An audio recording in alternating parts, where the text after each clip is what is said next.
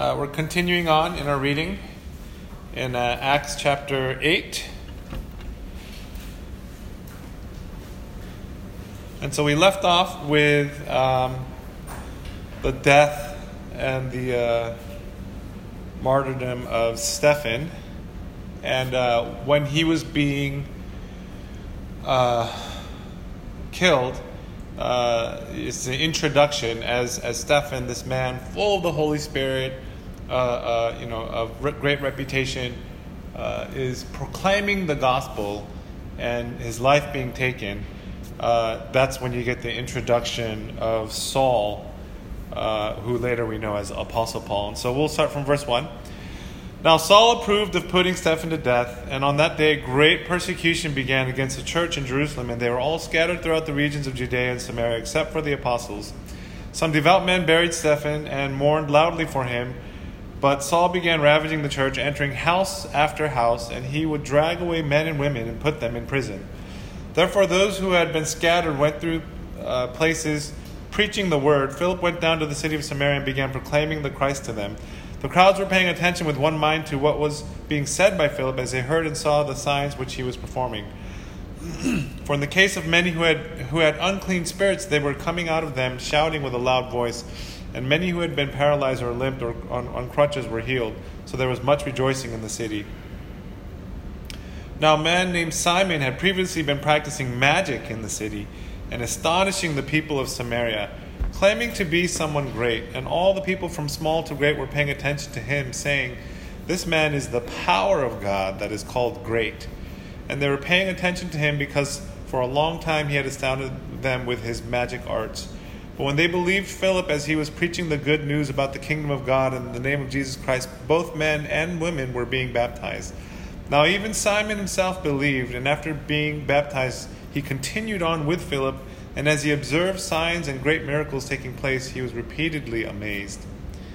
Now when the apostles in Jerusalem heard that Samaria had received the word of God, they sent them Peter and John, who came down and prayed for them that they would receive the Holy Spirit, for he had not yet fallen upon any of them. They had simply been baptized in the name of the Lord Jesus.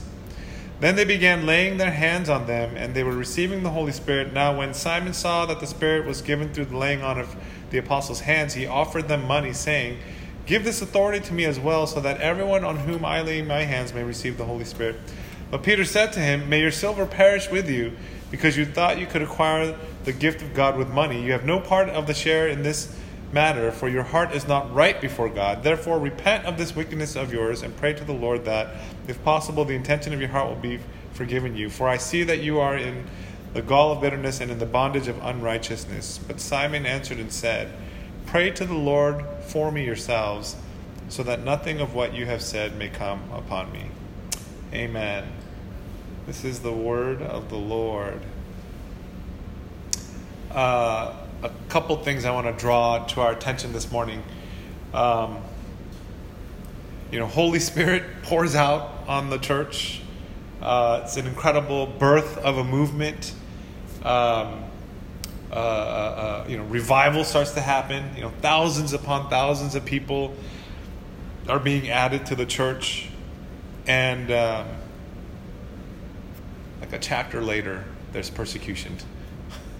It's I was reading this, and it just it's quite a short-lived revival, right? I mean, this incredible move of God, this incredible revival. And then right at the heel ends of that comes immediate persecution, right? And that's something that we see in the church all the time. Every season, like every month, you yourself have gone through it. You've heard others share with you or ask you for prayer. "Pastor Sam, I don't get it. I'm like seriously seeking God with all my heart. I'm like dedicated and devoted. I've made this conscious decision. I've decided in my heart that I'm going to lay everything down and pursue after Him." And then right off the heel ends of that commitment, right off the heel ends of that encounter, I mean, it has to be the move of God for you to respond in that way in the first place. And then it's like, "But Pastor Sam, but I don't understand. Why are all these bad things happening to me?" right? You hear it time and time again, right? People are constantly asking for, I'm seeking God more, and I thought that things would get better. But why are things getting worse? Right? Have you guys gone through that? All of us have gone through that, right? And it's not uncommon, right?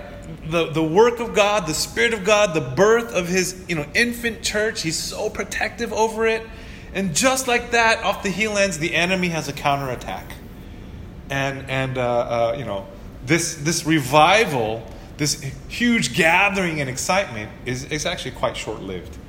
And the next thing you know, it says in chapter 8 that everyone was scattered, except for the apostles. Two things I want you to observe. One is persecution actually helps to grow the church. Okay, persecution actually, there's something about persecution that sifts out, the outliers or the viewers, and really solidifies, the followers and the committed. There's something about it. I mean, there's revival. There's, the largest church in the world is probably in China, underground.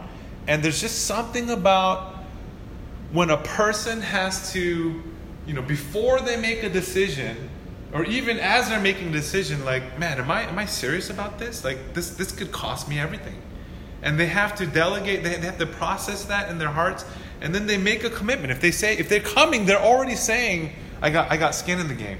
Versus a culture or a context where, well, I'll check it out. If it's convenient, if it fits my schedule.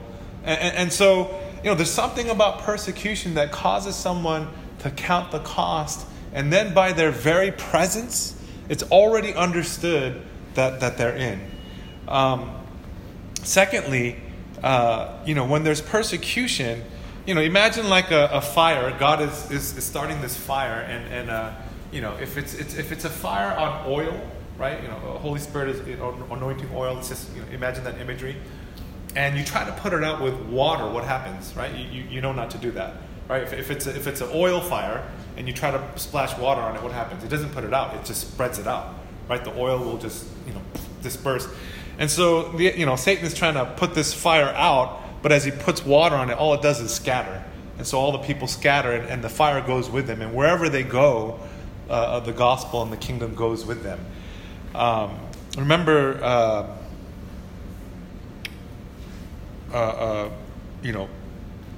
Jesus gave the command for them to wait in Jerusalem, and that I would give you the Holy Spirit. And then he says, you'll be my witnesses to Jerusalem, Judea, and Samaria. But it takes, I think it's a year or two. They're actually just staying in Jerusalem. They didn't follow the command to go out.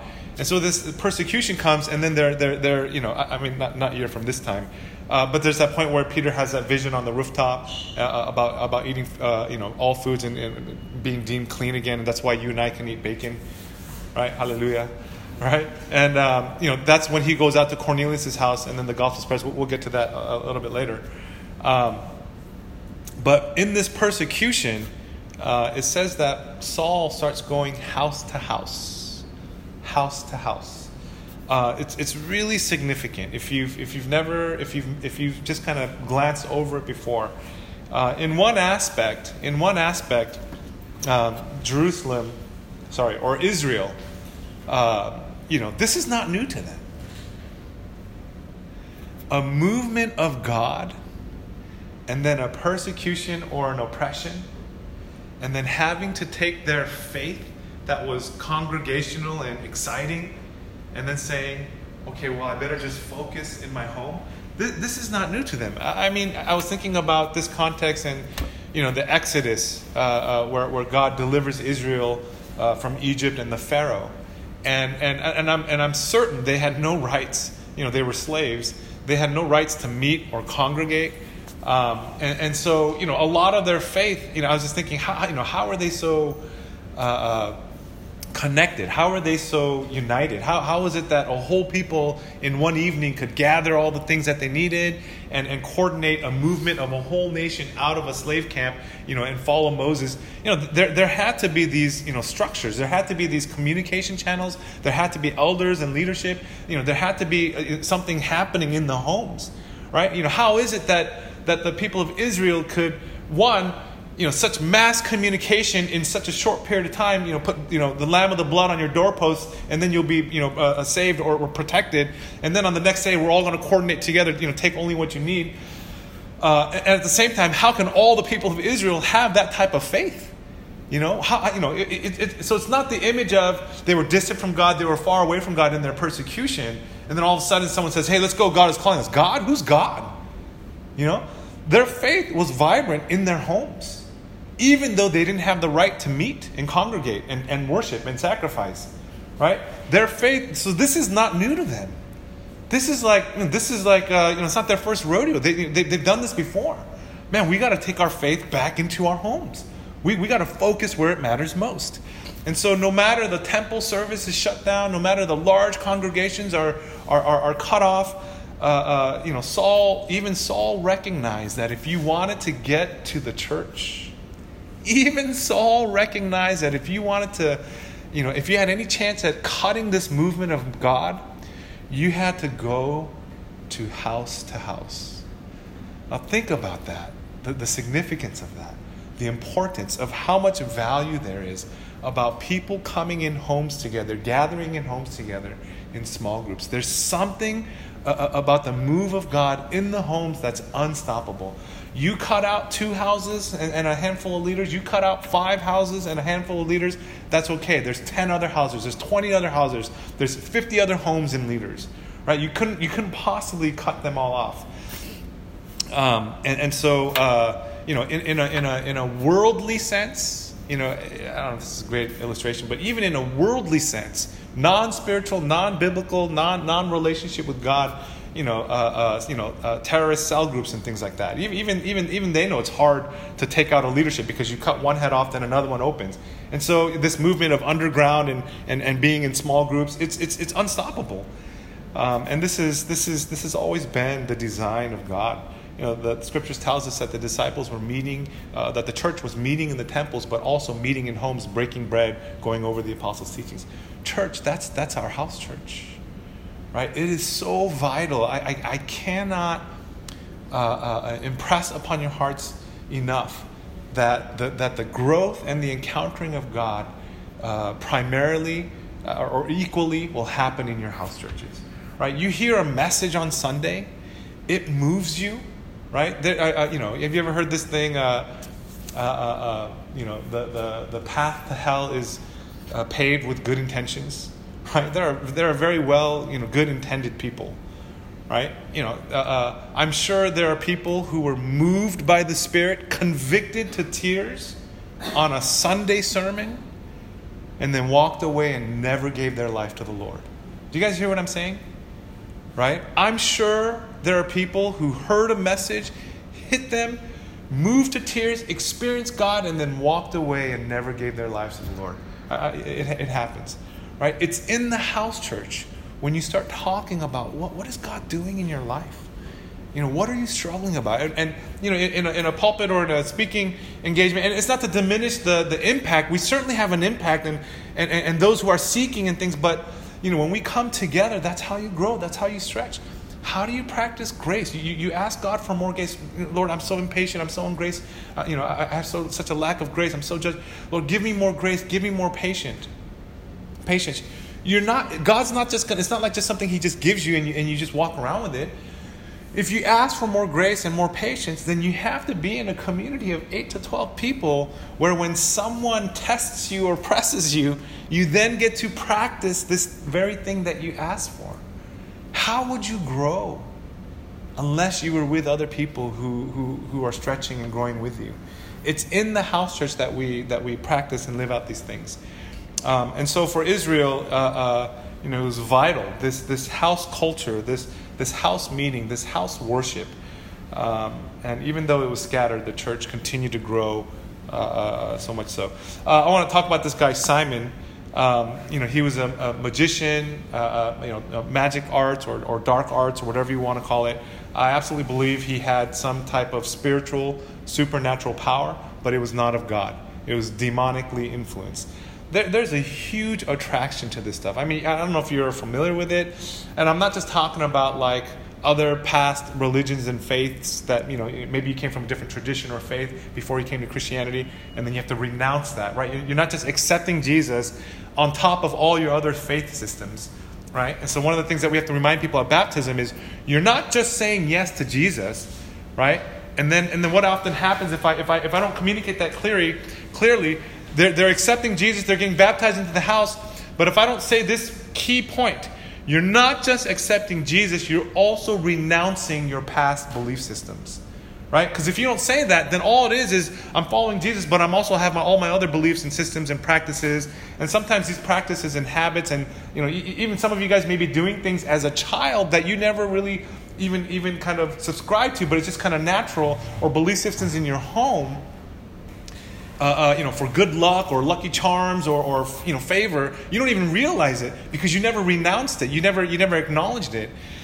And so I'm not talking about just other religions or faiths, but this is like straight up like sorcery and things like that. And media entertainment has a huge fascination with this stuff.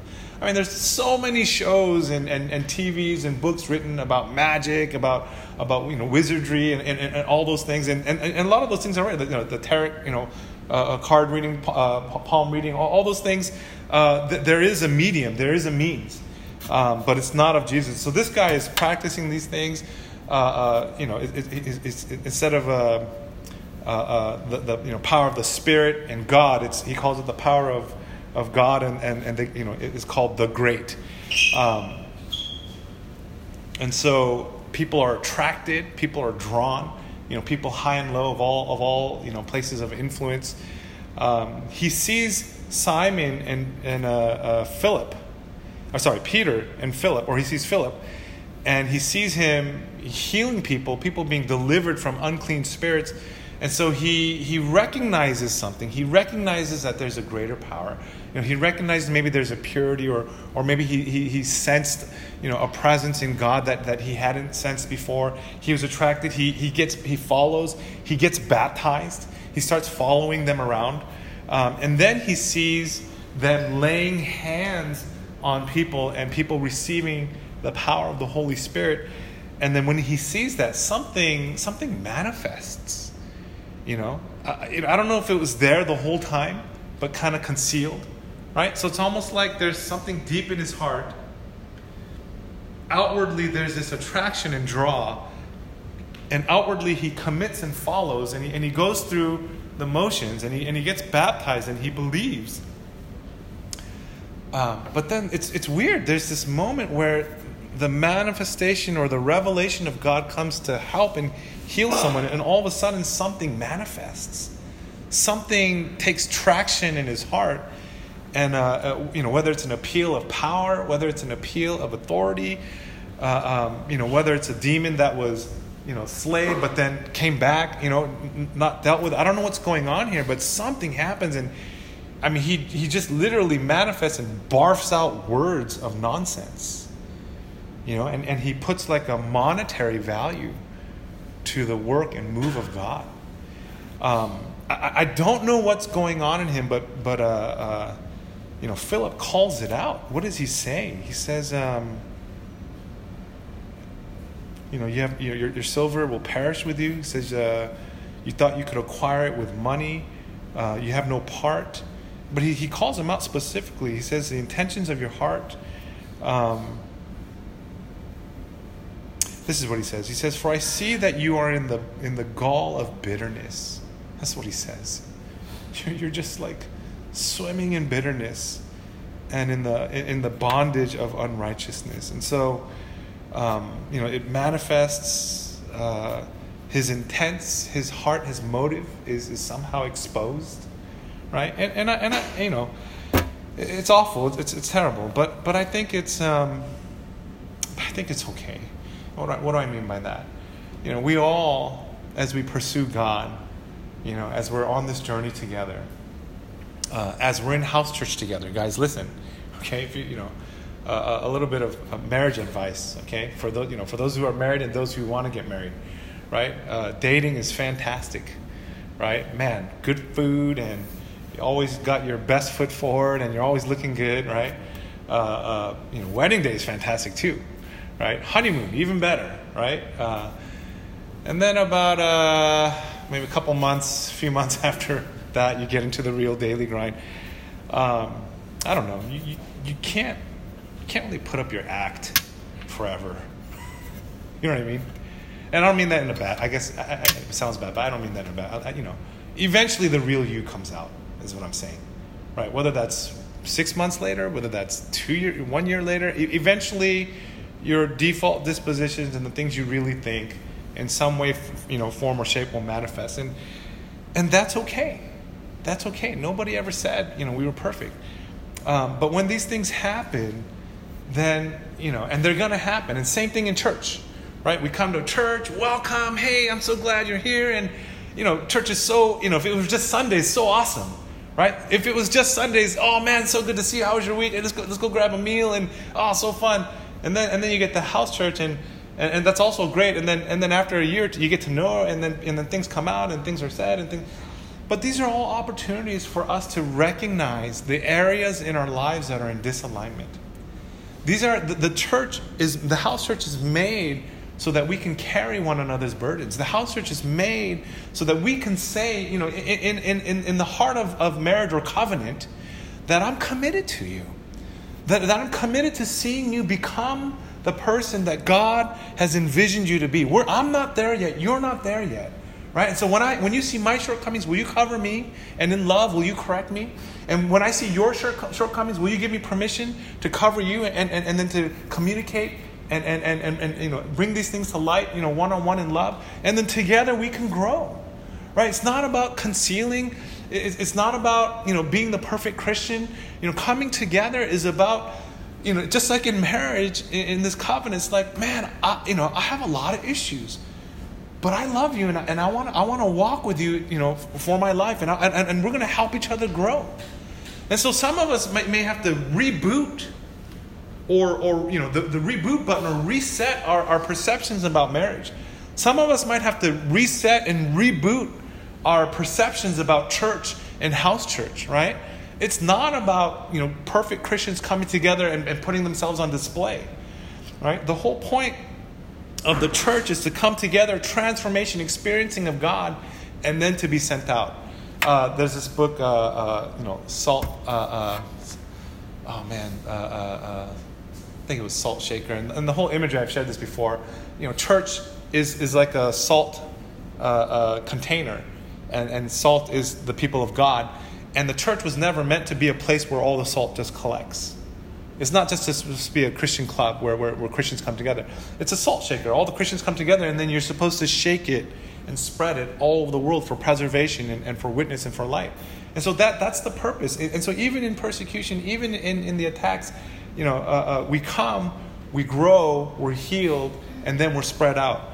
And that's the purpose, and that's the intent of God's kingdom. Our hearts, our intents, our motives, when these things manifest, church, there's no judgment, right? But they will manifest. I think it's the elasticity and the testimony of the church that even though we make mistakes, even though we hurt one another, that we can still bounce back and receive one another and love one another. You don't see that.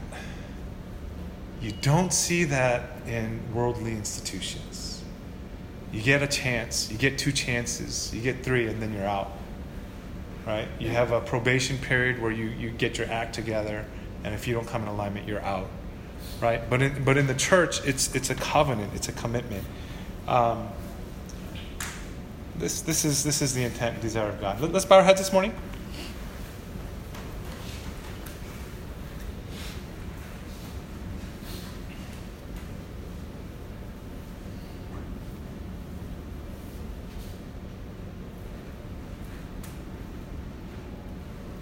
Just spend a few moments this morning and just allow the Lord to highlight in your heart, where in the past year The things about yourself that you didn't like. Right? All of us have them. All of us have them. Things about yourself that you didn't like. Things about yourself that you would have liked to have concealed.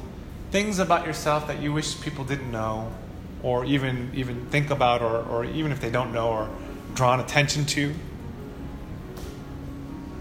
And I just want to encourage you, each of you, all of you, don't be ashamed. Don't be afraid. Don't be embarrassed. Jesus is not ashamed of you. Jesus is not embarrassed of you. At the same time, then ask the Lord, why? Why do I feel this way? Why did I respond in this way? Lord, what do I need to do?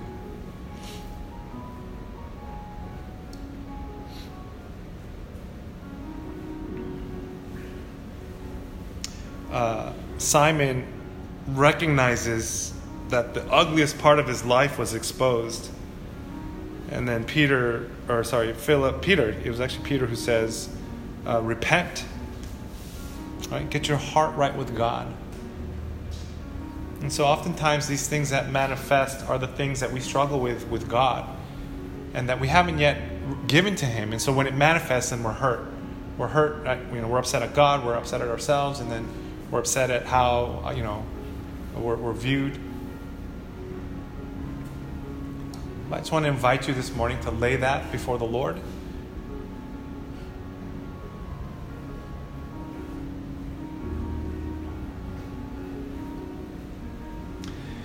It's in your brokenness, church.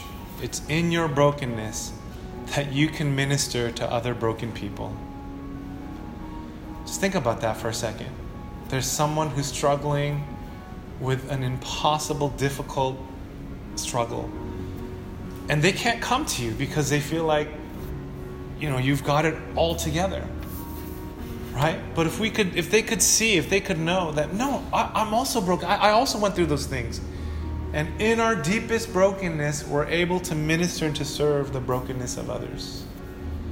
In Jesus' death and brokenness, He's able to speak and relate into our own fear of death and brokenness. And that's why we can approach Jesus. That's why we feel like He understands us, because He went to the cross, because He was broken, because he went through death. Right? And so whatever you're struggling, whatever the enemy is, attacking our minds with, man, okay, so what? We're broken. Man, God healed me. God raised me up. And that's my testimony. And I'm telling you, if God can do that in my life, He can do that in your life. If God can take me from this broken state, from the the rocks, and raise me up again, and I can stand here before you and tell you that He is good. I can stand here before you and tell you, don't give up, man. God is so faithful. I was going to give up, but then God gave me a second chance. And I'm standing here, and if I can stand here and testify that before you, then so can you. Don't give up. And so, Father, we're not ashamed of our brokenness. We are. That's why you came. God, the stripes on your back, the condemnation and the sins that you bore, is so that I could stand here and say that I'm free and that I'm healed. And so, Jesus, we just thank you for that, God. We thank you that every single person here, Father, has been redeemed, has been healed, God. And our brokenness, things in the past, God, in some regard, it's a testimony, pride in the sense that we've been redeemed from that. And God, that you can use that for your kingdom. And so, Jesus, we thank you, Lord. We pray in Jesus' name. Amen.